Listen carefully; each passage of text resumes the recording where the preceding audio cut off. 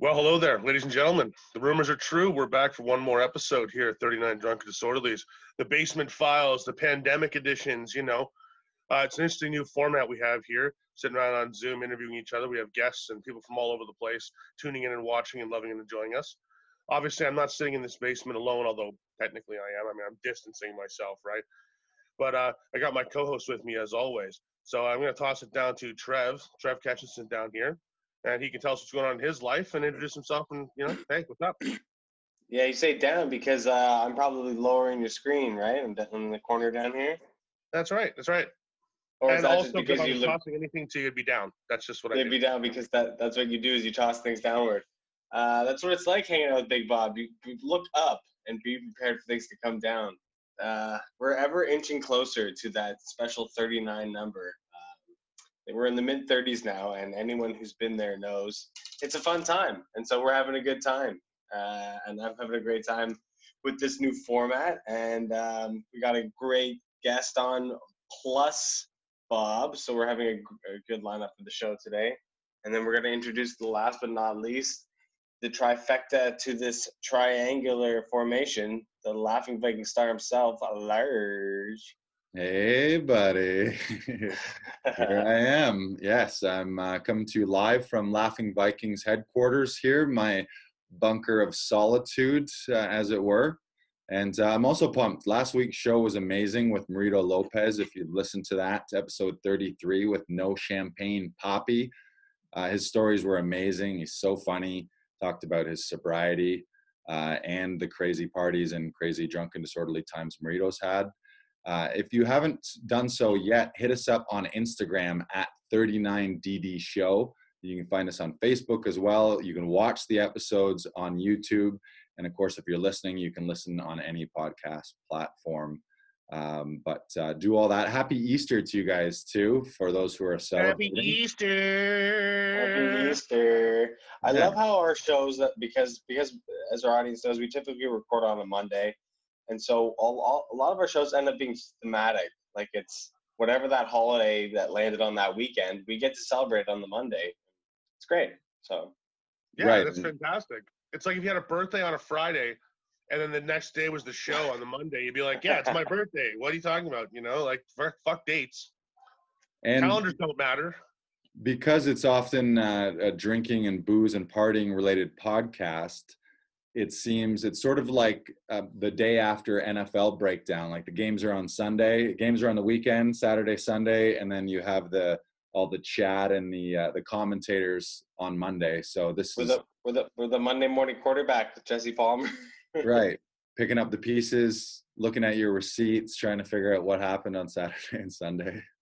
I truly hope that we are at least more entertaining than football commentators, because that can be summed up with football, America, Jesus. If you've ever watched like the Monday summary of football, that's exactly what it is. It's like they went for that big win, they crushed, they moved 100 yards. Football, America, Jesus. Well, they're crushing it in viewership numbers. So I think we should tag all of our videos now with the keywords football, America, Jesus. Right. Yeah, I was just going to say, I'm down.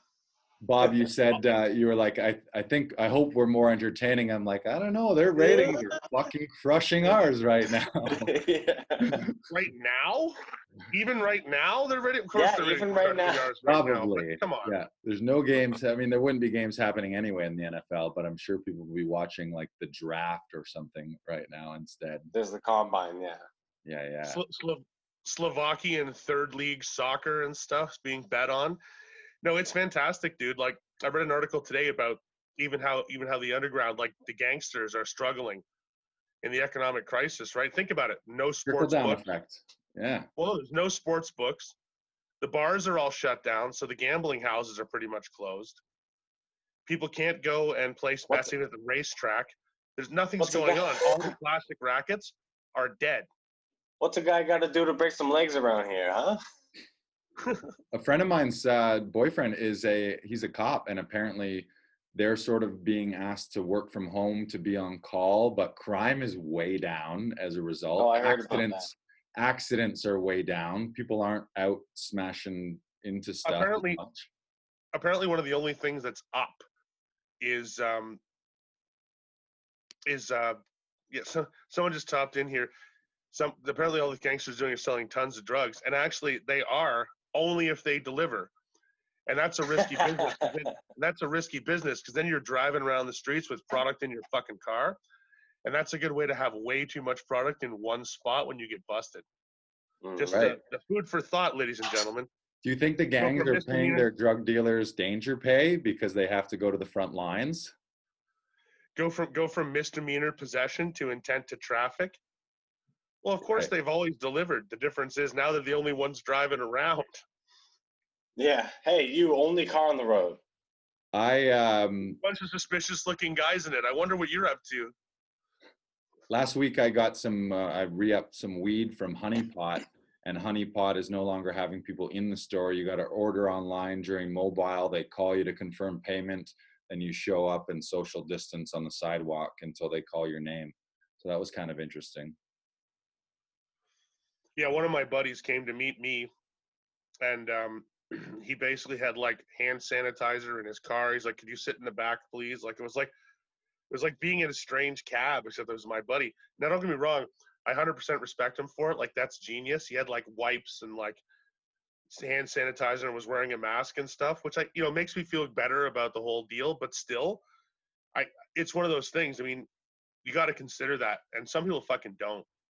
Another victim of this whole crisis is the rub and tug industry. They cannot. I'm sure that, yeah. Yeah, reach out and touch someone is at an all-time low. Or were they always using rubber gloves? Who knows? Maybe they were using mask and rubber gloves. Rubber gloves is not social distancing in a rub and tug, okay? I'm sorry, glove does not go nearly far enough. Not nearly far enough. Have you ever been to one of these lovely establishments? One time in university at 4 a.m., I regret it, and we never got in. They sort of accepted us, and they took our So cue. the answer is no. The answer is no. Yes. Okay. Well, you tried, but We tried, and then they asked us. They were like, "Oh, there's a bit of a queue. Can you wait in the hallway?" And we waited and waited for an hour, and then they like started to leave, and we were still sitting there. They had forgotten about us. They had like written us down into like the, I don't know, The maybe the like schedule. But it was like we were all you're in the ledger. You're in the ledger, but you didn't get your hedger. Yeah, and then they walked out and they're like, "Oh, you guys are still here," and we're like, "Yeah, we're here. We've been waiting." And then we just all went home disappointed. But it was probably for the best. That's a lot worse than not getting picked for tag or something. It's like, well, we would have given you hand jobs for money, but you guys aren't that cool. So just stand in the hallway until we forget about you. You know what I mean? Like It was a blessing. We should shout out. We got James Tooby in the house. James, we'll bring you on later. You can keep yourself muted and you can keep the camera off. But I heard a little birdie told me James Tooby, who, if you don't know him, Tubinator is a regular at our live tapings. Helps out with some of the behind the scenes things. Often helps out with sound. And I think I heard it's his 50th birthday this week. So maybe we gotta raise one up for Tubinator's 50th birthday. Welcome, Jim. Welcome, welcome. Hey, buddy. Good to see you, man. Good to be seen by you. Glad you get the link, my friend. So, as we know, this is sort of a guest interview and on show. So we have a wonderful guest tonight. Yeah, it's not just the three of us. Like, we've really stepped up our game here, folks. If you've tracked us since Yeah. Now we have friends. I know.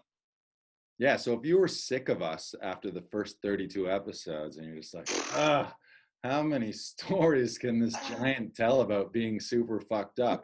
The answer is unlimited. He has way more to tell you, but we're spicing it up. We bring some guests on now to tell their drunken disorderly stories, and also share the show with their audience, and we share them with our audience. Some cross-pollination collabing happening, and just keep things fresh. And then we dissect and discuss their stories and share commonalities and have a good old time.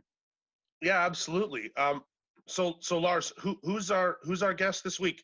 All right, I'll introduce them. Our first guest is a national headlining stand-up comedian and actor. I have had the good pleasure of knowing him for 10 years now, I think, 10-ish.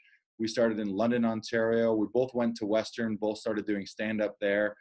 And like I said, he's toured across the country. And great friends. Give it up. We're going to bring him on camera here. Ladies and gentlemen, huge 39 Drunken Disorderlies. Welcome. I'm going to give him the video here. Oh, James Tooby hopped on. Give it up for Al Val, everybody. Wu-Tang. Wu-Tang. What's up?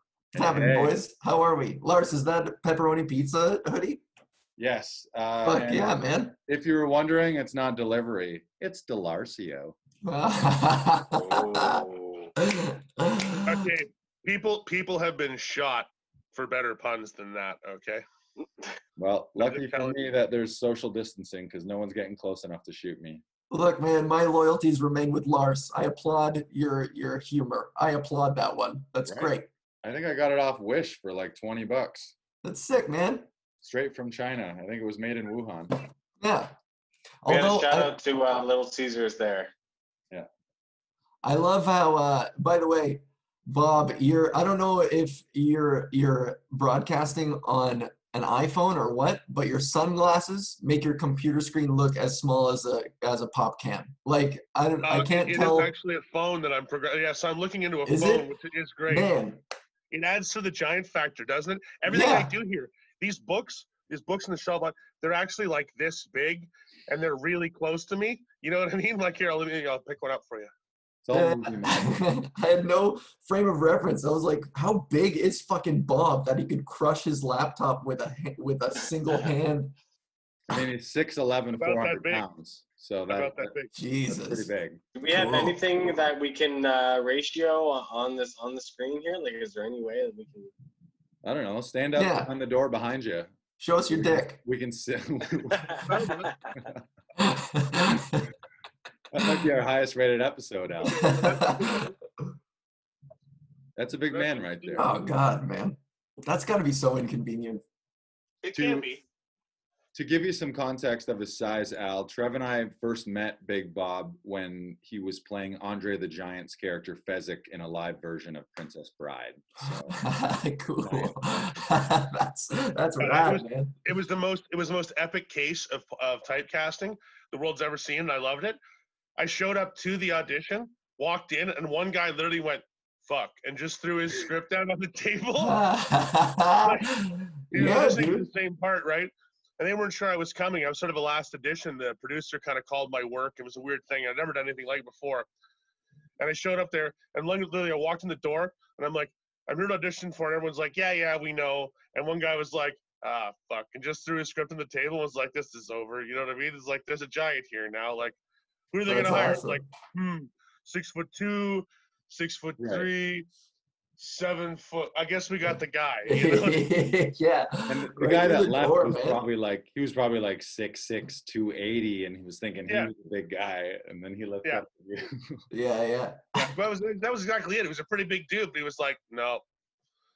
And I'd shaved my beard, so I looked exactly. I mean, I had the same like sideburns.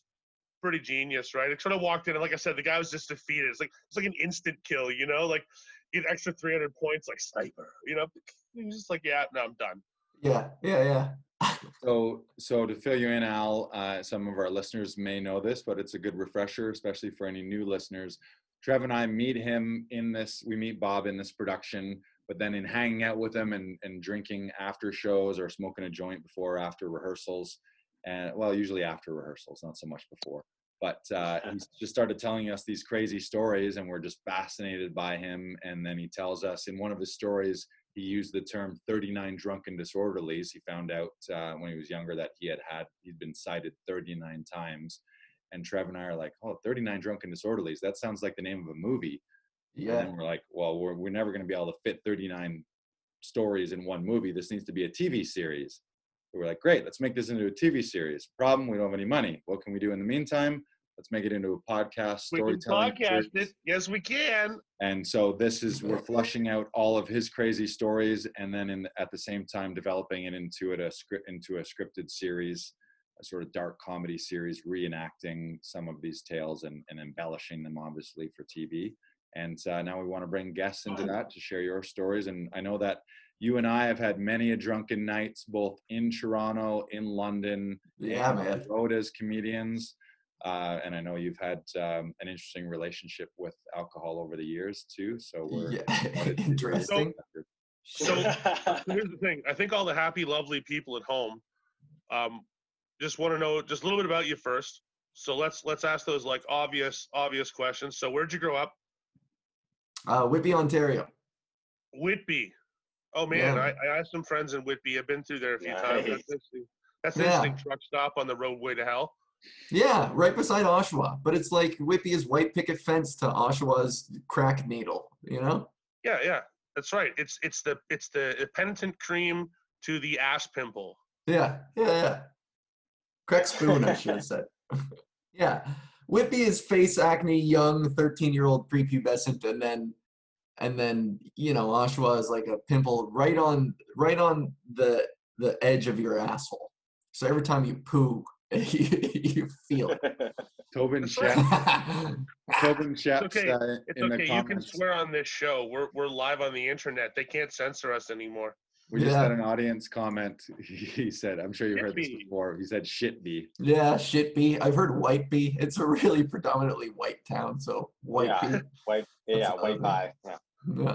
Yeah. All right. So you grew up in Whitby. You ended up coming to Toronto to do what? To go to school, to become a comedian. I mean, what brought you to this big, glorious sphincter of a town that we live in? Sphincter is a good choice of words. I like that we're all fixated on that one thing. Yeah. I can't help it, man. This town it's a piece of shit, but I love it. You hate Toronto? I love I Toronto. love No, man. I said I love it. It's my favorite town. I wouldn't live anywhere else if I could help it. But at the same time, it is such a turd. Like, it's just an amazing town. Why It's do you a say sandwich that? of Why do you refuse. say it's a turd? I mean, Yeah. you frequent areas that I don't, because from in my head, I think Toronto's world class, beautiful Well, culture. Okay, you may think all of those things. Take a walk. I mean, like, Toronto's sort of that. It's also full of garbage, full of lunatics, full of disease, full of all kinds. It's just, Right. it's all the things you'd expect from a major metropolis, with all of the faux niceties of Canada sort of stamped onto it, right? Like, we're going to All the pretend. trimmings, Canadian trimmings. Yeah, well, we're super clean, we're super friendly, we're super this. Take the bus. You're not going to see We have a lot super of clean, crazy super people. fucking friendly. You're really not. You're just Yeah. not. That's a good point. Right. And it's not. That's not because I think people are inherently shitty, but you have a fucking humongous population of dispirited people with nothing in common, really, sort of forced to live within 5 feet of each other. You're not going to see a whole lot of fucking brevity. That's just not the way it works. Yeah, there's not too much not too much unite all these classifications of a population, right? It's like everyone's got Especially their when our own. sports teams aren't playing. Yeah. Exactly. You can't even say, yeah, well, what about that local sports team? You don't even got that fucking cliche to fall back on. Yeah. Well, I mean, but moved to think- Toronto Like, I was because born here, right? I was born here in Toronto, so I judge the city with a loving heart because, again, it's my hometown. yeah. You know, Scarborough General, grew up in the city my entire life, lived downtown forever and ever and ever. I'm now in the suburbs again. I'm back in Scarborough. Yeah, so only if you were born and raised here can you talk shit about it, really. No, I think anyone can talk shit about differences. I have a perspective on what that shit is. I think Toronto's best described as a million small towns jammed into one, locked old refrigerator. You know what I mean? The ones you can't open from the inside because there's no I safety mean, net. the road infrastructure would support that. So yeah. So tell us how you got here, Al. I graduated from Western, and apparently I moved here because someone lied to me. And I thought it was a much better town than it actually is. And you know what? You're dropping all these truth bombs on me, and I'm never going to be the same, Bob. So thanks a lot, and fuck you, man. I can't go to the No Frills and smile at the same cashier anymore. I'm going to be like, what are we doing here, Greta? What the fuck? We'll be like, had the episode with Al Valgo. It went great. He lasted 10 minutes and then he moved. Yeah, we broke his spirits and he moved to Oshawa. I was gonna say, welcome to our episode 1 of meeting Bob. It's like, what? Changed my life and view forever. Thanks. Yeah, hard truths. One common thing you and I have, Al, is that we both went to Western, and I don't know about you, but I didn't really drink too much in high school. A little bit in summer of grade 12, but I was mostly sports and academics, so I didn't really go down that path for whatever reason. I kind of stayed straight and narrow. But then when I went to Western, by like week one, I was like, oh, this is life. We binge drink every, like, if not every day, minimum Thursday, Friday, Saturday of every Right. week. Yeah. So I learned, probably like you, I learned to drink at keggers and raves and Richmond Row, downtown London. I don't know if that was the same for you. Yeah, high school I was pretty tame. For the first few years of university, I was pretty tame too because I never did the res thing. I was never in a residence. I was off campus. And so like I wasn't as immersed in that drinking culture as much as everybody else was. But then, slowly over time, like I still lived close enough to campus that I still went to a whole bunch of keggers and shit like that. It would probably be like once or twice a weekend I would get wrecked, and that was kind of it. And then when I moved to Toronto, I moved to Toronto to do stand up, pretty much, to pursue comedy, and then just the stress of it got me drinking a lot more. I It's I was funny. I left Western a big fish in a little pond, and I couldn't take the blow to my ego when I got here. It was just Mm, devastating. Yeah, yeah, that's funny. I know how that goes. That's funny. Someone, I'm not sure who it was, but last week when we were chatting with our previous guest, Rito, someone pointed out that I've done things almost in reverse. I hit rock bottom right away, Hmm. like had the worst, most intense alcoholic moments of my life between 18 and 28. Like just absolutely, I mean, starting at 18, like just free fall towards bottom, Right. and have been actually slowly climbing out of that since. So unlike people who have their, the stress hit them and then the drinking began, Hmm. I sort of went the other road. Got hit with one major life catastrophe. I had like the worst year in history. Like my mom was died that year, and I got hit by a truck and was crippled. Jesus. Couldn't work, couldn't do anything, and got a big settlement. A bunch of other things happened at the time. I'd moved out. All this stuff, it all happened when I was 18 at the same time. And the only way to survive without, I guess, self harm, basically, I couldn't live in a normal world. So I started just binge drinking and doing drugs of any kind of anything I get my hands on, specifically hallucinogens and mind altering drugs. I wanted to not be me as much as possible, and just rode that the opposite direction. So now when I talk to people about drinking and doing drugs, I can't talk about, you know, falling off the wagon, because it's like, no, even my worst days today are nothing like falling off the wagon, right? Right. So I remember all kinds of events in this blurry retrospective of almost like a pseudo history of myself, both told by other people and told by myself. And that collage becomes the stories of my life, which is why this show is important. We talk about our drunk moments and our idiocy, but for me, that wasn't even just drunk moments. That was my entire life for almost 10 years, right? Right. Just a weird um, Jackson Pollock of human experience, if you can take my metaphor, right? Just a spattering and a mess of color and sound and things like that. But when we were talking in the bios and stuff like that, you said you wanted to tell a story to us about New Year's, Yeah. Yeah. and so I'd like to actually kick that one in. So I'll tell you a really tiny story about a New Year's of mine, just a little one, and then you can tell yours, and I'll give you some notes on how wild that can be. So one New Year's, we ended up so blacked out drunk that we were fishing for beers using little nooses on the ends of fishing lines off of the roof of my porch. Makes And sense. so we had the beers down in the front in this little kiddie pool, and it was really cold, and we're trying to fish them out, like noose them. Yeah. And we must have like broken 30 or 40 beer bottles, like in the alley next to in the driveway, to the ones that slipped out and fell. Yeah. And we kept having this one guy like restock that. We were just determined that we could fish beers to the roof of the thing, and we could definitely figure this out. Must have, like I said, must have broke 10, 12 beers trying this idiotic scheme. Before you even successfully pulled one?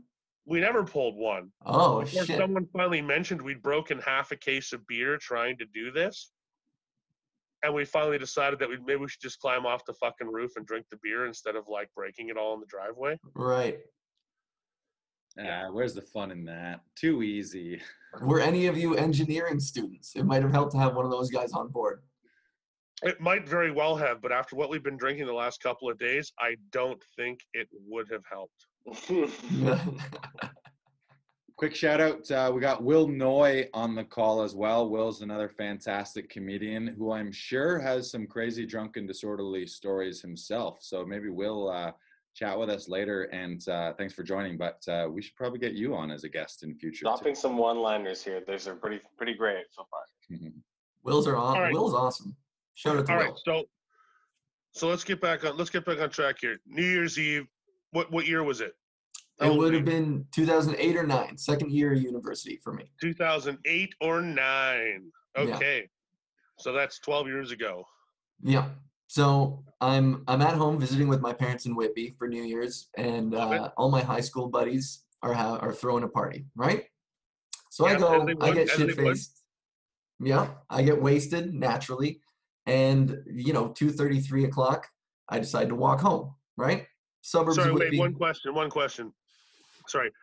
When you say get wasted, what did you drink? I mean, how wasted did you get? I was gonna ask, like, what was the poison? Right? Oh man, I don't even.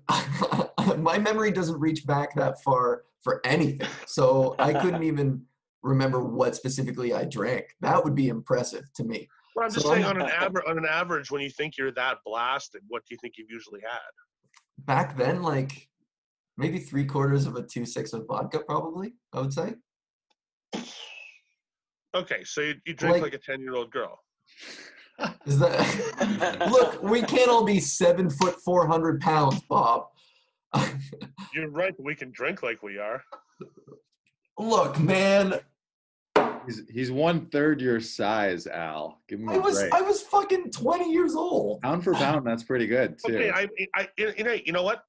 To be honest with you, I actually envy that, because frankly, that would be great if I could like buy a Mickey and just get just white girl wasted every time. That'd be fantastic. Yeah. I'm telling you, it's pretty great. Now, it would be fantastic, but it would be the weirdest fucking thing in the world. You know Yeah, what I mean? you just sipping on your first martini. Has like that third glass of wine, and suddenly Bob's like, "Oh, that's a fucking serious problem." You know what I mean? He'll be weirded out by that, I'm sure. Yeah. 3-1 Bob is out on the dance floor, man. He's trashed with his third glass of Pinot Gris. I don't know if I should have that.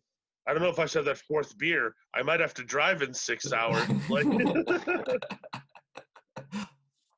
So at your New Year's juncture, had the ball dropped? Had the year turned at this point? Yeah, this is, I don't really recall. Okay, I recall trying to impress and make my friends laugh by running full tilt in the park and diving like an airplane and like just skidding along the ground. Like I had it reached winter, that drunken right? level where winter. I didn't. What's that? It was winter, right? There was snow. It was winter. So you have some excuse. Well, from what I recall, it was one of those dank. It was like wet and slushy, and not like Classic. There wasn't a layer of snow. It was just mud, and it was just fucking brown Classic cake on the Toronto ground. New Year's weather. Yeah, and not to jump the timeline, but I did wake up the next day noticing like an infinitesimally small chip in my tooth, but enough that like when I rang my tongue over it, I was like, something's missing in my tooth. Something feels weird. Those are good nights. Yeah, so I'm pretty sure it was from that. So actually, the little chips in your teeth can be so much worse than actually like if you lose part of a tooth. Yeah, then you deal with it. Yeah, because I was like you sort of like you spend like weeks licking your fucking little. You sell canker sores and shit. I know it's brutal. Yeah, anyway, 100%. I couldn't stop touching it and like fiddling with it. It was. Anyways, so that happens. You're swan diving in the slush. Yeah, you're swan diving in the slush. You know what I mean? Like finally, I call those reminders. proving that human flight is essentially useless, and you basically just eat a lot of mud and maybe chip your teeth. And Yeah. pick it up from there. I couldn't fly, but I could land really gracefully. At least I had that going for me. So my friends and I, we split. I decided to go home. It's like 2:30, 3 o'clock. And I got to preface this by saying in my neighborhood, in this particular neighborhood of Whitby, the subdivisions, the areas, some of the roads are designed the same way. Like the houses are all built in the same structure, the same form.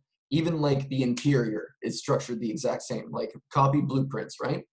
Yeah. So I live on a crescent. There's another crescent right beside. And there's a family that lives on the same corner of their crescent as mine. Like we're familiar with each other. I go to high school with the kids.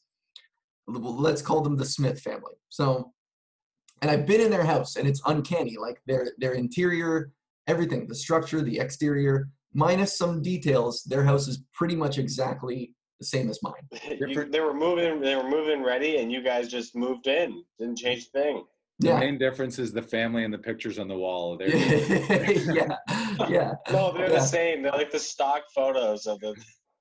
Yeah, exactly. Yeah, I live in a subdivision right now, and that's exactly true. My neighbors on either side, they're semi-mirror images. All the rooms are in the same places, and all the angles are the same. So yeah. So on this particular night, I take an early right. I turn too soon, and I go down the wrong street. I go down theirs, and I approach this house, and I'm too wasted to recognize the subtle differences. And it's 3 a.m. I'm punching in the keypad on the garage, and it's not working. So I'm like, fuck, my parents must have changed the code while I was out. It's not working. So yeah, right, naturally. So I go around the side, and once again, subtle differences. Like the fence to the backyard is behind the side door at my place. This time it was in their backyard. So I don't even fucking notice this when I'm climbing the fence to be like, my parents fucking moved the fence on me now, dude. What the fuck are they doing? None of this is occurring to me. And I'm slamming on that door, ringing the doorbell. I'm going ape shit because at this point it's 3 a.m, January 1st. I'm frozen. I'm exhausted. I'm hammered. I just want my bed. And I don't care. I'll suffer the consequences tomorrow. My parents can give me as much shit as they want. I just want in. So I'm causing a fucking ruckus. I'm slamming on the door for 10 minutes. Nobody's answering. I hop the fence again. Motherfucking fence that they moved. I go to the front door, and now I'm slamming on that. And I'm yelling. I'm like, let me in. Let me in. And so finally, I vaguely remember exasperatedly walking to like the edge of the driveway and like collapsing, just sitting down, like, oh, it looks like I'm sleeping here tonight. This is your platoon moment. Yeah. Oh, shucks. And then I hear the front door open, and I turn, and they sent like the youngest son, like the middle child, out with a little slugger baseball bat. And he tepidly like tiptoes out with his bat. And there's this moment where he spots me, and he's like, Al? Like, and in that moment I realized I had the wrong fucking house. So I'm like, oh, sorry, wrong house. I'm going home. And then just Forrest Gump like just turned and was like, I'm gonna go now, and just walked home. And their whole family was standing there in the doorway just freaking out naturally. Like, of course, because some lunatic is screaming and slamming on all their windows and doors. I love the fact they sent out the sacrificial son, though. They're like, all right, this one here, he doesn't have any prospects, so give him the mini bat and send him out to confront the lunatic. We'll see how this goes. Totally. That image is blazed into my head because even drunk me was like, isn't he the youngest one? Why isn't the dad stepping out? And it's interesting too, like obviously when you're trying to get in and whatever you were saying or whatever you were calling through the window or the door was not very coherent. Like you picture everyone at 3 a.m. on a New Year's, especially you, like it was probably like, Yeah. Like you're probably singing some of it, like open the door, open the fucking door, Yeah. open the door. Like just, it was probably the most belligerent shit you were saying too. So Yeah. poor family. Shout out to Will Noy calling out that the son was probably named Skylar and just to send him out because that's what they call their kids. Because he's expendable. That's right. Because he's expendable. Yeah. Now it's funny. I had a similar experience. Although the problem is when a door doesn't open for me with the keys, I usually just open the door with like my shoulder or a boot, and that has led The door doesn't become a door anymore. It becomes a jar. Bulls don't Had use to, doors yeah, getting the had to China replace shop. doors. Now, luckily, I only kicked my own front door twice. Wow, man. No, my dad told me though. He taught me how to hang a door, and he was like, if you kick it, you have to rehang it. So Okay. That's fair. That is you fair. know, That's really reasonable. but like For s- we're for- carpenters and contractors, right? I came home just obliterated. I couldn't. You're taking the key and you're going. You're just kind of stabbing the door randomly with the key because it's dark. You can't find. And you think you find the lock with this hand. You're like, yeah, oh, there it is. And the Yeah. key just goes somewhere else Yeah. completely, you know? So finally, I'm just like, after 5 or 6 attempts like that, you just step back and boom, doors open. And it's like, I'm done with this, right? And then you sort of collapse in the hallway, like, So real quick poll. Obviously, Al has done it. Bob has done it. I have done it. Trevor, have you done that as well, where you thought you were somewhere but you weren't where you were supposed to be? Oh yeah, every day of my life. Audience, I used to sleepwalk too. And yeah, worst roommate ever. Giant, alcoholic, drug addict who sleepwalks. So like, my buddy Scott, if he was trying to tell you stories about me pissing down the stairway and trying to flush the windowsill, like while totally asleep, 100% unconscious, right? And yeah, Man. Al, what was the Ooh. aftermath? So Shout out there. was there consequences? Was there a Yeah, knock I had on the to fucking- door? Oh. No, I mean the family handled it pretty well. They would roast me whenever I saw them. Like they would never let me live it down. But they're cool. They were graceful about it. They took it in stride, surprisingly. Like they had every right to be. Was it just like a fucking- pawn off of like, oh, there's another young hoodlum, with his drunken disorderly? Yeah, I think to them it was like, yeah, I bet he learned his lesson when he woke up the next day. So Right. It was like, And wow, did you? that's Al, boys Oh, with yeah. the boys kind of thing. yeah, Did they yeah, tell? So did your folks find out about it? yeah. I don't know. I should Yes. probably ask. Yes. The You answer think is so? yes, they did. If like one cul-de-sac over, some family, friends, kids, and shit like had to come up with a wiffle bat in the middle of the night because of your drunken ass at a small town like Whitby, the answer is yes. Yeah. Someone told the cashier at the fucking Walmart, and that means that everybody in town fucking knows, and that's the end of that for sure. You know what? I will follow up with my dad and I'll get back to you guys. Because my dad works with their dad too. They work at the same And of hospital. course he knows. What do you mean? Of course he knows. I rest my case. I don't know. We'll see.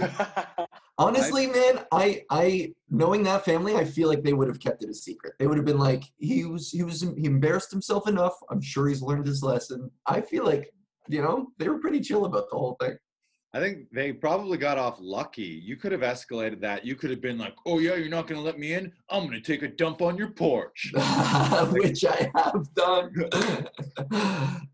twice. You used to do Twice. that. Tell that Last time was story not after. satisfying. Okay, yeah. I want to shout out Will Noy in the comments said he's done it. Wrong room at the girlfriend's house. I assume you maybe went into the wrong girl's room. That's awful. There's an audience is question from Sheps. He says, question for Big Bob. Do you still drink or smoke weed, etc.? Okay, just I guess I have the screen at the moment. So the answer is no, of course not. That might be morally questionable, and I don't do morally questionable things. There you have it. There's your answer. He Al went- mentioned Yeah. that you used to have the poop prank. Yeah.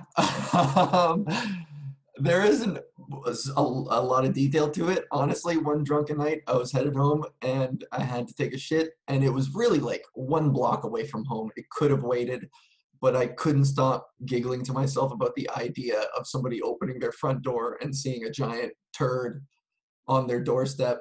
So I just picked a house at random and I took a shit on their doorstep.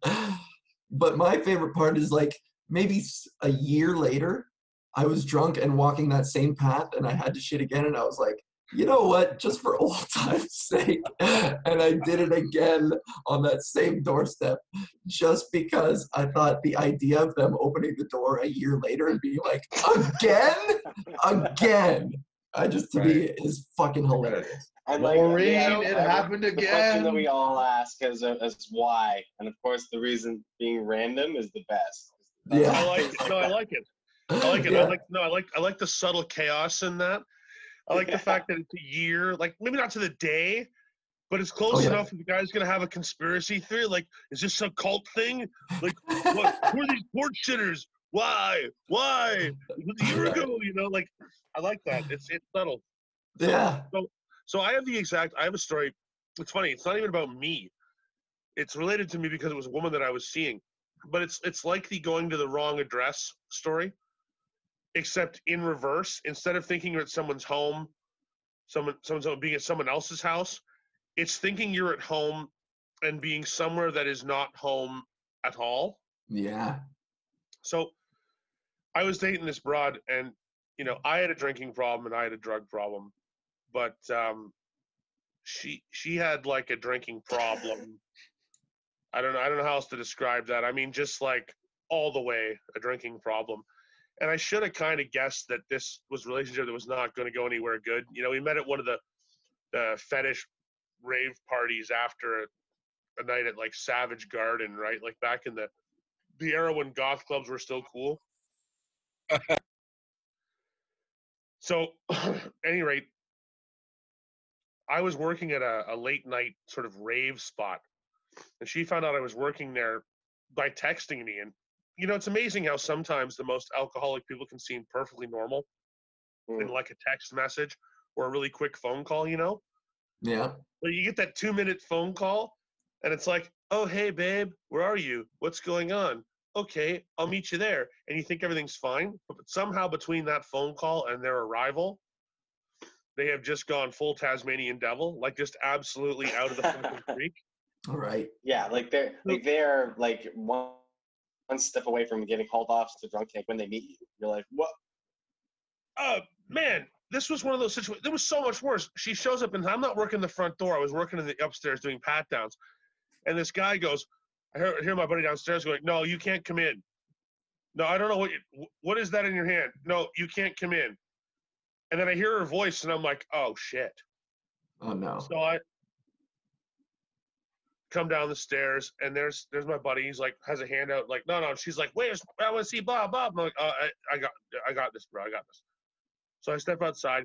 She's holding a shampoo bottle, and it's full of wine. Oh.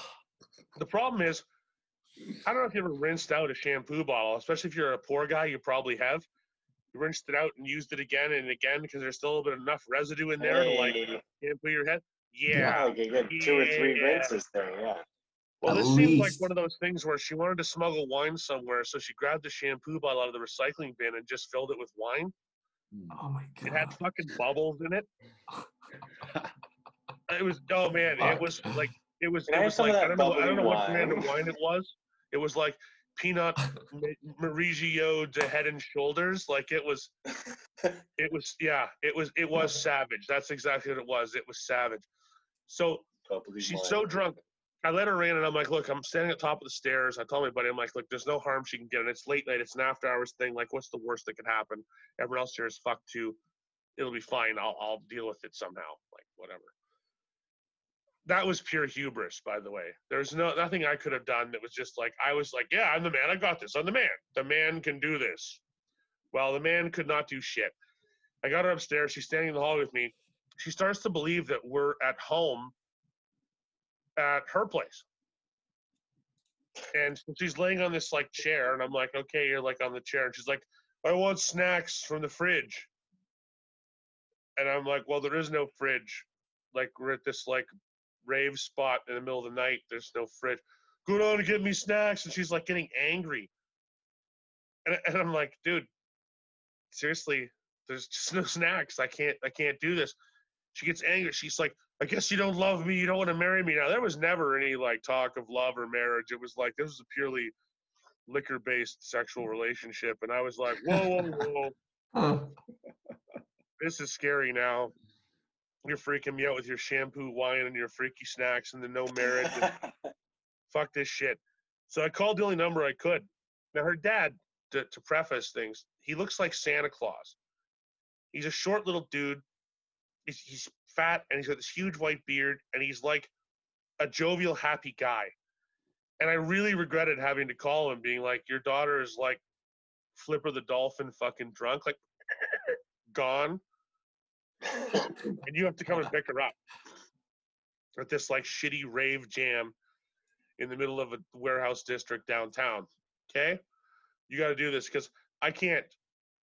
I have to work, and she's screaming at me about snacks and how I'm not going to marry her and all this shit. Like, she's lost her mind now.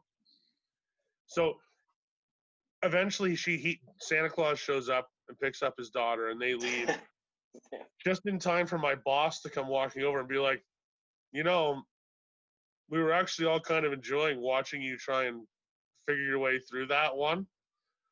So why'd you send her away? That was funny. And I'm like, man, fuck you guys. Like, they were all standing over there just like watching me being like, no, we're not at your house. I can't get you snacks. You know, it's like woman like squirting bubbles out of her wine glass, like, give me drink. And like, oh man. So that's a great image. I love the idea. I love the logic behind her if she happens to get stopped at the entrance to a bar and somebody's like, is that alcohol? She'll be like, no, it's shampoo. I'm right. just Yeah, carrying this right. around. Duh. That's right. The logic Shoulders. was, of course you can bring Head and Shoulders in here. I mean, there must be a public shower somewhere. Yeah. Yeah, absolutely. Just mind-boggling. Al, one thing you mentioned earlier today when we were chatting that you actually haven't had a drink in about a week, and you said that's the longest you've gone in recent memory. Yeah, it's been a really long time since I've gone a week, and I'm not proud to say that. I hope none of my family is watching. No, they will be. We're good. Yeah, it's just, I mean, as a comic, it's always available, and you know, part-time I work at a bar too, so it's so easy to get your hands on, and sometimes you're paid in beer, sometimes it's part of the tab, so like it can be hard to say no, especially when all it takes is one other comic to be like, hey, I'm partying tonight, and it's hard that way. Plus, I mean, like, we also already covered the fact that you drink like a 10-year-old girl, so if you know, those 4 beers are your payment, then you're fucking done, son. Look, like, it's all over. I could polish a 2.6 and be pretty good. I'm just saying. I've grown. We've worked it up a little bit, but yeah. I was sympathizing when you were talking about just coming into Toronto. I mean, I grew up here, but I went away to school for a bit and then came back, and I got a few accolades at school, and then coming back, I kind of wanted to bring that momentum into Toronto, and it was obviously same thing too. The pawn size changed, and then I started working in a bar, and like for the next like 2 or 3 years, it was more focused on that lifestyle than anything else, and it got pretty severe. Yeah. But yeah, I see what you're saying. But like, I never got to the point where I was like, where I was getting in my profession, like stand up. Like I can't imagine what it's like for you guys. It's like, it's just rampant. Yeah. And I mean, for me, it's never been an issue where it interferes with my work. Like, I never mixed the two, except, you know, I get a little buzz before a show, but I was always still, you know, competent, and I could still pull it off. So it was never enough of an issue for me to really stop and really take a hard look. Like it was always like, I should slow down. I should slow down. This isn't healthy. I should slow down. But there was no inciting incident that made me want to be like, Jesus, this is way too much. Got to really hit the brakes. Well, that's good. That's good. Yeah, it's I like mean, when you tread the line too thinly. Yeah. I guess it's just, I mean, it's a prevailing guilt thing for me where it's like, you know, the long-term consequences of this can't be Yeah. good. And I should really start considering that. And Marito, anyone who listens to episode 33 last week, Marito Lopez, he shared several stories where for him, it got to the point where it was fucking up big opportunities.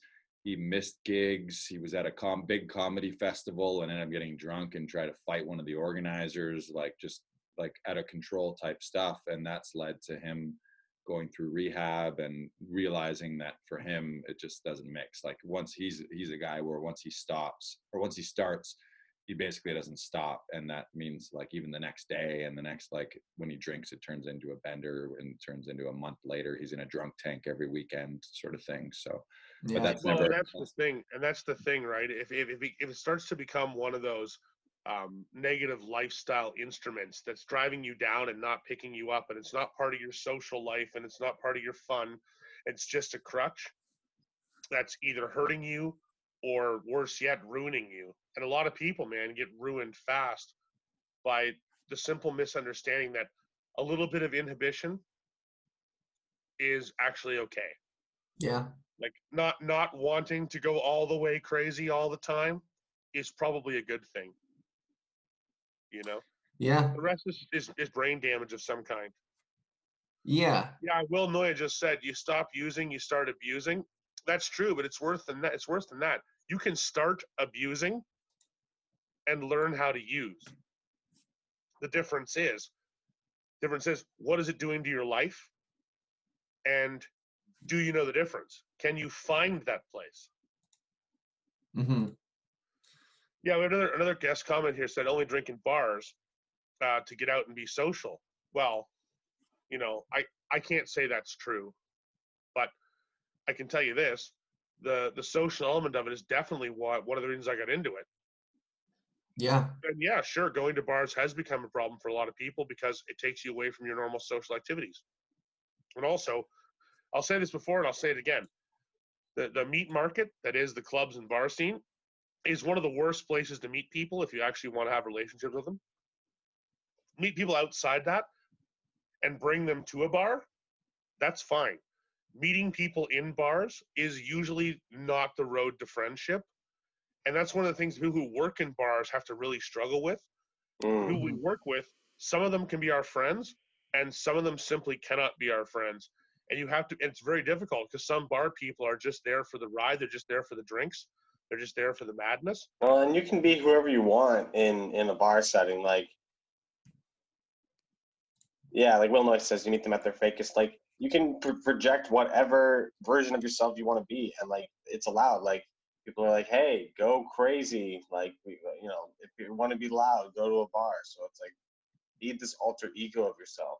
Not to mention, most times it's two adults having a drunken conversation with their drunken alter egos, and the next day neither one of them have a fucking clue what they talked about or what they did. So it's just like this weird. But that's why you gotta keep it rolling. So you gotta go back the next night and pick it up again. Right. Yeah. Well, that's the problem with lack of intellectual content. If you have a conversation drunk that you wouldn't have sober, it's probably because you're not very interesting. Oh, wow. Throwing a gauntlet down, huh? Sorry, it's true. If you can only talk about things that you think makes you cool or acceptable when you're drinking, then you're probably not very interesting. Right. Or very insecure about the things Think you about those do. guys. Yeah. Sure. But think about those guys that tell that stupid fucking story. They're the one that it just makes you think they're kind of a creep and sort of a jerk. And Yeah. that's their go-to I'm drunk guy talk every time. Those are not very interesting people. Yeah. And the only time they have those conversations is when they're drunk. Because when they're sober, they have nothing to say. They're not very interesting. You know? True. So I think a lot of intellectuals and troubled artists and creative people communicate better generally not just when they're drinking. So it becomes one of those situations where, especially, it's one of the tropes. So, artists, creative people are always the biggest drunks, right? They're always the alcoholics. They're always the downtrodden drug addicts, the social outcasts, because they can communicate, even wasted, better than most average folk can communicate sober. I would agree to a point. I would say that a lot of artists struggle. I would say that in some ways, a lot of artists struggle with that communication, and they have a lot to say, but it's hard to confront it within themselves. There might be a lot of things that they're running from, that they're insecure about, and alcohol is a way of disconnecting from that and numbing those emotions that they're so afraid of, so that they can push past it and speak without being so self-conscious about it or worrying what other people are going to think. No amount of alcohol is ever going to take away what other people think. Yeah, So, but that alcohol will make you not worry as much. What I'm saying is your inhibitions are what your concern should be. Yeah. Not how much you drink. It's why do you care what other people think? Yeah. I've always said this. To have emotional maturity when it comes to substance abuse, period, is to have emotional maturity when it comes to making those decisions about how you want to express yourself in general. Do you want to be a slobbering drunken mess? Well, that's fine. I've been that for years, and it seems to work out okay for me. But for some people, that's an excuse for an underlying fear or a disturbance of some other kind. And I think it's important to recognize if you're using something because you can't do it any other way, or you're using something because it's just comfortable. That's okay. If it's comfortable, but you can move forward or move beyond, then why not? Humans enjoy comfort. Sit on the comfy couch, have a few drinks before you put a show on if it makes you relax. But if it makes you stress later, I think I drank too much and then I did the show and now I'm stressed about the drinking too. You know what I mean? It's a compounding issue, right? Mm-hmm. So if you're worried about the ability to express yourself, then think about why it is that you're nervous of expression. Yeah. Well, the alcohol is obviously like a manifestation of a bigger problem. It's not the alcohol itself, it's how you're coping with something that's very real to you. Sure. And that's true of any kind of escapism. Mm-hmm. From too much online chat rooms to playing video games to drug use to I hate to use nihilistic cult religions, but a lot of those are like that too. You take yourself and you put your faith in something in order to hope that you won't have to be you in the morning. And the problem is you wake up every day and have to look at that fucking face in the mirror again. And if you can't find a way to reconcile that, then your life's going to be miserable. Mm-hmm. I mean, I've spent a lot of time being very miserable, and I'm doing the best I can not to be. And I actually don't think that liquor or drugs really helps with me not being miserable. It's just become such a particular part of my social epitome that I don't know what to do with it. Mm-hmm. I don't even know how to separate the two to some extent. So that's my struggle anyway. And working as a bouncer, working in bars and doing things like this, I mean, sitting at home, I don't drink like I do when I'm working. When I'm in bars, it's like, this constant free-for-all of hedonism. But it's very different in your personal life, and that dichotomy, that separation of one from the other can be very difficult to achieve. Mm-hmm. So, Al, you mentioned not really having like a massive career issue because of it. Has there been any situations or things that you've gotten that have happened where you're like, oh fuck, this was a problem, or close calls or anything? Like the biggest being like you get a DUI or you get in a big fight or you lose a gig from it or something like that. But have you had situations? No, but like a small accumulation, a little peppering of little annoyances. You know what I mean? Where I'll I'll bond with somebody and then the next day have blank spots on what we talked about. And so I'll think back and be like, that was a good time. I like this person, but fuck, man, I don't really remember exactly what it was we talked about. And I would rather build memories with a new friend than just have a fleeting good time. You know what I mean? Mm-hmm. And like little things like drinking alone. I know that's a big red flag. I enjoy I feel like I enjoy my own company more when I'm drinking because it shuts up all those angry voices that are constantly hating on myself. Like I do have a self-loathing issue, so it helps shut that shit up and let me and it's a numbing agent. I know it is what it is, but it works for that reason. And you're generally like you're a happy drunk. You're a party, like you're singing and dancing and Yeah. running wild in the streets and hopping on stage. It's not like you drink and go dark. You maybe drink to escape darkness. Is that a better way to put it? Maybe. Absolutely, 100%. Well, and Like, we've talked about it many times on this show too, where it's like this culture supports that in a way where like they allow so many establishments encourage alcohol and like pay you in alcohol, and everybody just kind of bats an eye. It doesn't really bat an eye, just like anything that is alcohol related isn't really a big deal or whatever. So if you don't have a big like incident or a big thing, then you're right. It takes a lot of little like you said, little things to pepper up and like build up. So I'm kind of the yeah. same way. I haven't had like a massive incident, but like just a couple milestones along the way. Yeah. Trev's classic for Trev's classic for every few months. He'll have like a scar on his eye or a scratch on his nose where he took a tumble and then has to piece it together the next day. Or it's like an arm thing. Like I got drunk playing softball and I made an immaculate catch, but like busted my arm or something. You know? Yeah. He made the immaculate catch. In other words, the ball flew over his head and he reached for it further than his arm was long and is now like, I don't know why my shoulder doesn't work. I wish I was 13 feet tall. I came to a podcast. I saw you that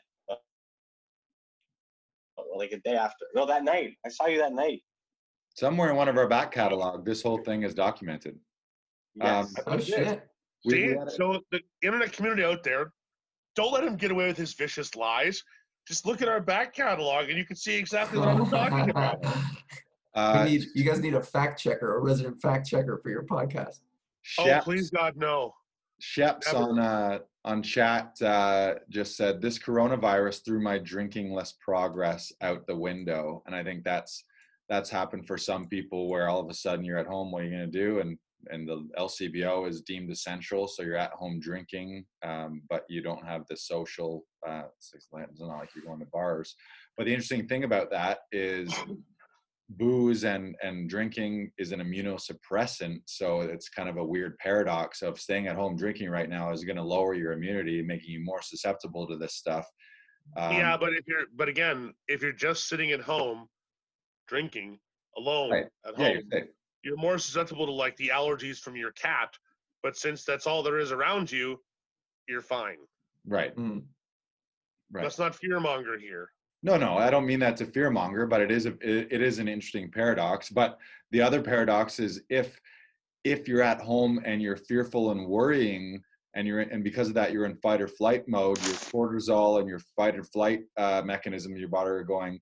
That also lowers your immunity. So then, if you're drinking to get rid of fear and anxiety, then you're that's helpful. But then now you have so it's just like it's like a Band-Aid that's not really working. So a lot of people are in a weird spot right now trying to figure this all out. I'm not saying one way or the other's the right way, but it's different for everyone. Everyone's trying to figure it out. Yeah. Well, I think the way to solve this one, and if anyone's been watching our Instagram, they'll know this because I do it all the time, is wandering around drinking in public places. I know it's technically illegal and yada yada, but it's very entertaining to like take a walk down the jogging trail with like a 50 of whiskey in one hand, and watching people like healthily jog by while you're like, how's it going? And they ask what's up, and like, well, I don't want to drink alone because that'd be weird. So can I like walk along with you, jog, and just get hosed? Is that gonna work? Sheps just said, I've been drinking outside with neighbors standing 6 feet apart. I'm touched by those videos. I like that. I like that people are still making it work. They're still playing it safe, which is so important. But like, it makes me happy to see that people are still finding ways to connect. I feel like beer pong and flip cup are never coming back after this. Nobody's dipping fingers into a beer pong glass and yeah. My little brother, we picked him up, came home from universities at He's out of Brock. Anyway, he came home for a little while. We went and played. Shut up. Me and him, my little sister, went out and played frisbee golf. Right? Because it's just the three of us. We're cohabitating anyway. And you know how frisbee golf works. You pick something in the distance, like, okay, that tree over there, that's like a, I don't know, let's say a fucking par 3. So, 3 throws to the tree. And if you hit the tree in 3, then you're par, and you score from there, right? And you just walk along. I figure that's a pretty great exception to the average rule because you're not supposed to sit or stand anywhere. So you don't. You keep walking like golf, right? You only play frisbee golf either if you have your own frisbee because you need your own golf balls, your own cues, right? Or if you're family or like whoever you're cohabitating with, you can share a frisbee. Yeah, no one's going to know, right? And then you just walk and play frisbee golf. It's a fun way to divert from just, I don't know, walking, which is kind of boring. It's Or very boring. you do the safe thing. You stay home and binge watch and binge listen to the last 33 episodes of 39 Drunken Disorderlies on YouTube and all podcast platforms. And follow us on Instagram at 39DD Show. Well done, Lars. Nailed it. Yeah, that Seamless. Jesus Christ! Dude. It's like you've profiteered yourself before. We've done this. Yes. That was amazing. We're coming up on an hour. Do you want to open it up to any guest questions? This would be great. Can I throw something in real quick? I know it's 2 Yeah. topics ago. We were talking about drunken injuries, but I'll never forget this. My roommate in university came home with a fucking boot mark on half his face, and it was there for 3 days. Like a bouncer stomped on his head so hard that he had a boot mark on his head for 3 days. It's funny. I got a Was it boot mark Bob? on my face for a day and a half, but it wasn't from getting kicked in the face by a bouncer. It was actually a girl in a mosh pit, was crowd surfing, and she came up over the top and came down boots first as I was standing up out of my chair. And yeah, totally got a size like 6 girl's boot in the side of the face, like hard enough to leave like the tread, like Yeah. on your fucking temple, Yeah, my roommate had Timberland on engraved in his fucking temple for 3 days. That's awesome. I also have a boot story, and this is in London. I was in London with a buddy. This is a long time ago, 10 years, and I was he got asked to leave Barney's because he was falling asleep at the bar, like he was passing out, and it was around 1:45. I was kind of chatting it up with a couple ladies, so I didn't want to leave. So I'm like, you go wait outside, or I'll meet you at the poutine shack and catch up. So 2 rolls around, I leave, can't find him. I walk home. Then I get a phone call from him.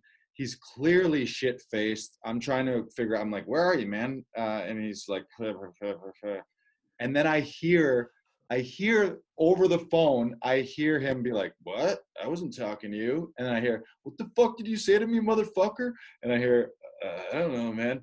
And I hear him start to get in a fight. And then the phone drops. So I'm like, and then this is a different Al. I'm like, Al, are you there? I hear him start this confrontation, and then phone goes blank, and I'm like, oh fuck, but I can't go. It's not like I'm gonna go looking for him in downtown London. So I wait for him. About half an hour later, he walks down the sidewalk, and he's clearly like he's been in a fight, head down, kind of moping down the sidewalk, and he gets to the porch. And when he turns around, he had a big boot mark in the middle of his back, like he had been kicked in the back and or stomped on. And I listened to it on the phone while saying, like, Al, where are you? Tell me, would you see the cross streets? Where are you? What are you in front of? Listen to him get the shit beat out of him. Oh, man. Him narrating the fight from feet away. Right. Stop kicking my back. My back. You're kicking my back. I got a tread mark off of a small import that way once. Say again? I got a tread mark off of a small import once, basically that way. I got quasi run over, and it just kind of parked on me. Oh God. Yeah, he rolled off like he was in like he's like, brrr, but I was like, yeah, it was. What part of your body? Pardon? What part of your body? Like, what did he run over? My shoulder and back. Oh my God. Jesus. It wasn't actually all that bad. Like, he didn't go up all the way on top, just kind of like rolled on and rolled off, But it Did was he enough not? that I was like pinned under the car for a bit. Yeah. Did he not Probably. spot the 7 foot, 400-pound man in the No, road? How did this happen? I was fighting with some dudes, and we sort of fell into the street. Oh, Yeah, and my fuck. ex-wife almost ran me over with her mom's Mercedes because I was like too drunk at a bar one time. So yeah, there's all that Jesus, one man. time. If you've got audience questions from anyone listening or watching, audience questions, feel free to unmute yourself, and I can also bring you on video too. If you got a question for Giant Bob in general, or if you've got a question for our guest Al Val today, feel free. This is the audience time, or if you want to pipe in, if you've got your own boot story where you've been booted in the head. Oh, Trev's showing nipple now too. Things are happening. Things are happening on this show. Look at that. Speaking of college, hey, my roommate Steve, you know Steve. Steve tells me that this is probably the funniest moment he's ever seen me have. But once at a party, it was a house party, and I just felt hungry, and I felt like fucking making my friends laugh. So I found a box of corn pops, and I just started digging in, right, just shoveling my face. And one of the homeowners walks into the kitchen, and he's like, "Yo, are those yours?" And I just started barking at him. I just started going, "Arr, arr, arr, arr, arr," with like a mouthful of corn pops. They're flying in his face. Corn pops are flying out of the box. And the guy was just like, okay, like walked away. I totally diffused the situation by barking at a man until he backed down. Great. You can't argue with crazy. Yeah, School of DMX, I call it. Yeah, yeah. I would have made you eat the entire box. Yeah. I'd have been like, "All right, there, Fido. Here's your bowl. Eat your fucking corn pops, huh?" Oh yeah, I was a fucking menace. Sometimes. It looks like we haven't had any. We've had people asking questions through chat. We haven't had anyone fire up a question. But I'm gonna bring Jim Tooby. Assuming you're decent, Jim, I want to bring you on so that we can all wish you a happy birthday. Since it's Yeah, let's bring Jim on. Technically midnight. I'm gonna ask Jim. I'm unmuting him. Maybe he's not allowing me to. Oh, there he is. Is he here? Jim, are you with us? Hey, Tubes. We don't see you yet. Do you want to see us? Do we want to see you? Do you? Yeah, of course. Yeah, Alright. Mr. 50. Mr. Half a Millennia. There he is. I'm blind. Happy birthday, Jim. Thank What's going you. on, buddy? Cheers, Yeah, dude. tomorrow. So Oh, look at these. He's got the bone hat on and everything. Jim, you're So turning what's going on, 50 man? How you tomorrow. doing? 50, yeah. Big 50. Nice. And you're only able to celebrate you and your mom. Is that right? That's yeah, that's pretty much sucky part of it. So there you go. Well, we'll hold one when we're all out of this. We'll have we'll catch up on all the birthdays. We'll have just a COVID birthday night. If you missed your birthday due to COVID-19, and we'll have one joint party. Yeah, so we'll rent one of those ships out there on the lake there and just party on, eh? Yeah, we'll rent one. Yeah, of the yeah. One of the Party boats. exactly the syphilis sailors. Syphilis. Oh, geez. Miss seeing you guys in person, man. Yeah, buddy. Yeah, to it's see good having you too. back on, Jimbo. You don't look a day Well, over cheers up. 42, even though Lars is 42. But he doesn't look a day over 32, even though I'm 32. But I don't look a day over 27. How old are you now? What was that? Someone have a question? No, it was a great show tonight, guys. Thank you. Thanks, for dude. joining us. I like your Stein. That's badass, dude. Oh, Jim's got way too many badass Steins. I guarantee you, this man. He's just so bad Stein all the way. Yeah, that thing looks bottomless. Is that shampoo wine you're drinking there, Bob? Yes, it is actually. It's Chamois de Head and Shoulder. Huh? Yeah. If I shake it just right, you might be able to see the bubble. Huh? Very French. Nice. There you go. Yeah, it was brewed regionally by, my ex-girlfriend who put it into the bottle for me. It was perfect. There you go.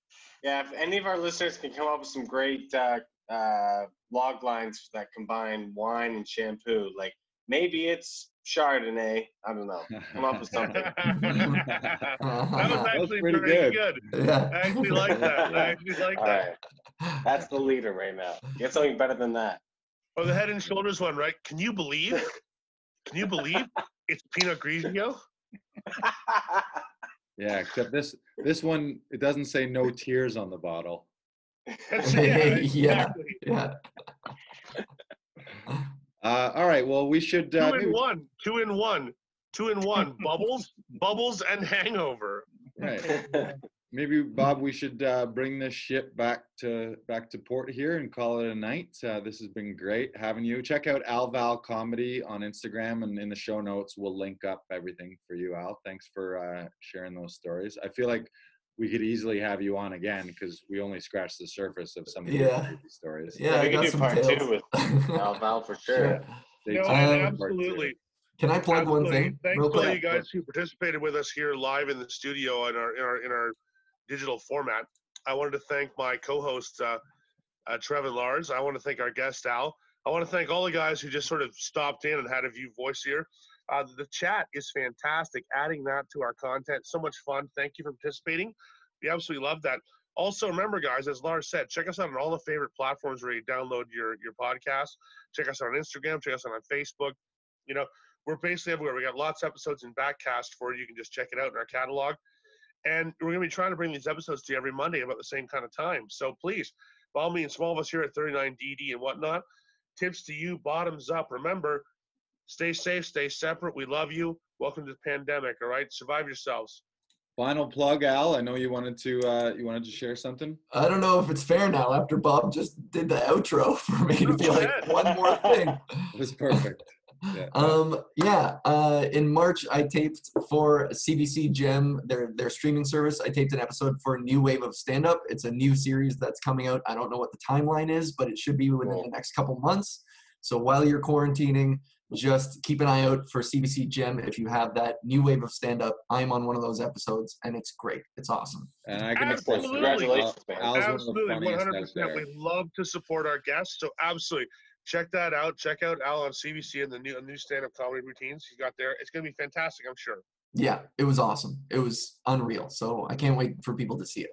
And always remember, if you wake up one morning and someone is taking a shit on your porch, it was probably Al Val. Yeah, exactly. So if I ever Especially, wake up, especially I know. if it happens again. Yeah. look into my tiny, I tiny know you're monitors. asleep. If I wake up and I find there's shit on my front porch, I'm coming after you. Just keep that in mind, okay? I'll be halfway to Mexico, man. You will never find me. I think my arm is about that long. All right, bon nuit.